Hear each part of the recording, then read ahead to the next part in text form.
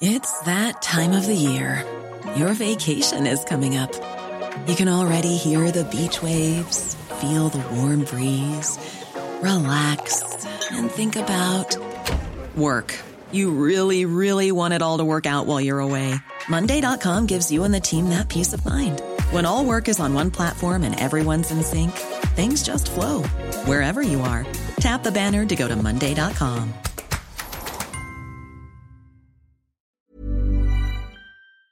In 3, 2, 1. 7 things you probably didn't know you need to know. I'm Jamie East, and this is the Smart 7. Good morning, everybody. It's Thursday, the 7th of July, and it's National Strawberry Sundae Day.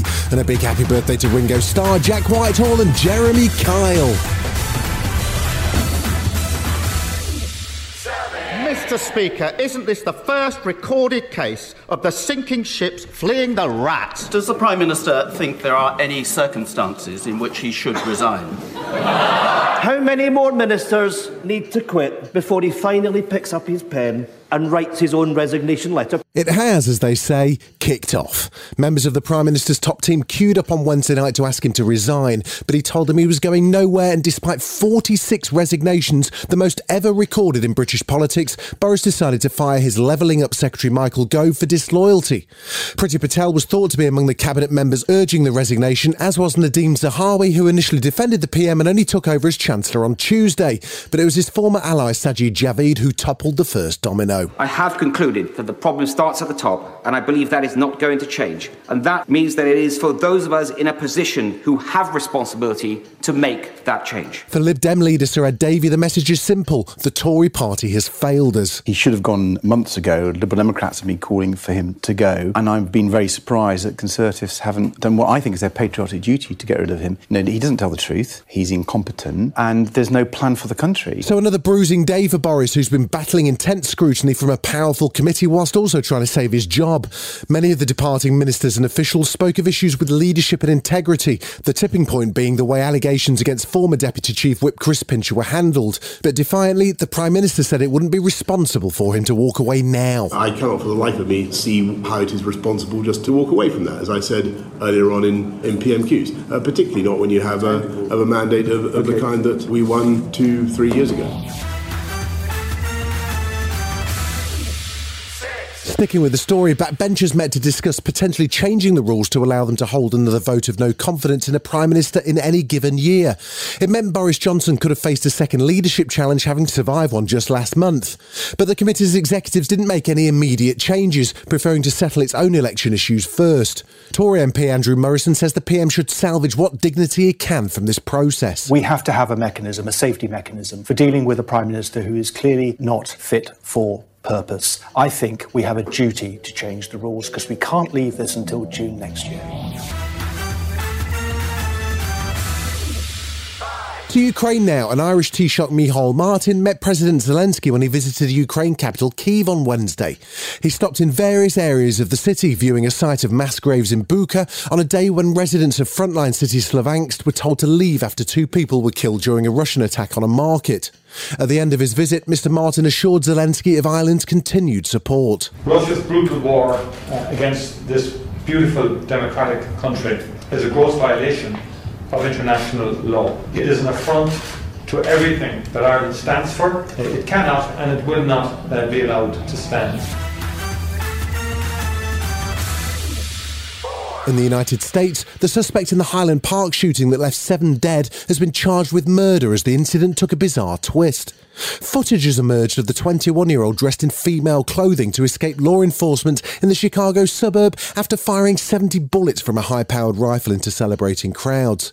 Christopher Cavelli is the deputy chief. During the attack, Primo was dressed in women's clothing, and investigators do believe he did this to conceal his facial tattoos and his identity and help him during the escape with the other people who were fleeing the chaos. Vice President Kamala Harris once again calls for stricter gun laws after Illinois State Police said the suspect's father had sponsored his application for a firearm licence when he was 19. We got to be smarter as a country in terms of who has access to what, and in particular assault weapons. And we got to take this stuff seriously as you are, because you have been forced to have to take it seriously. Still to come on the Smart 7, there's a spectacular opening to Euro 2022 and Russell T Davies Lewis gives us a taste of what's to come as we say farewell to another doctor. Right after this.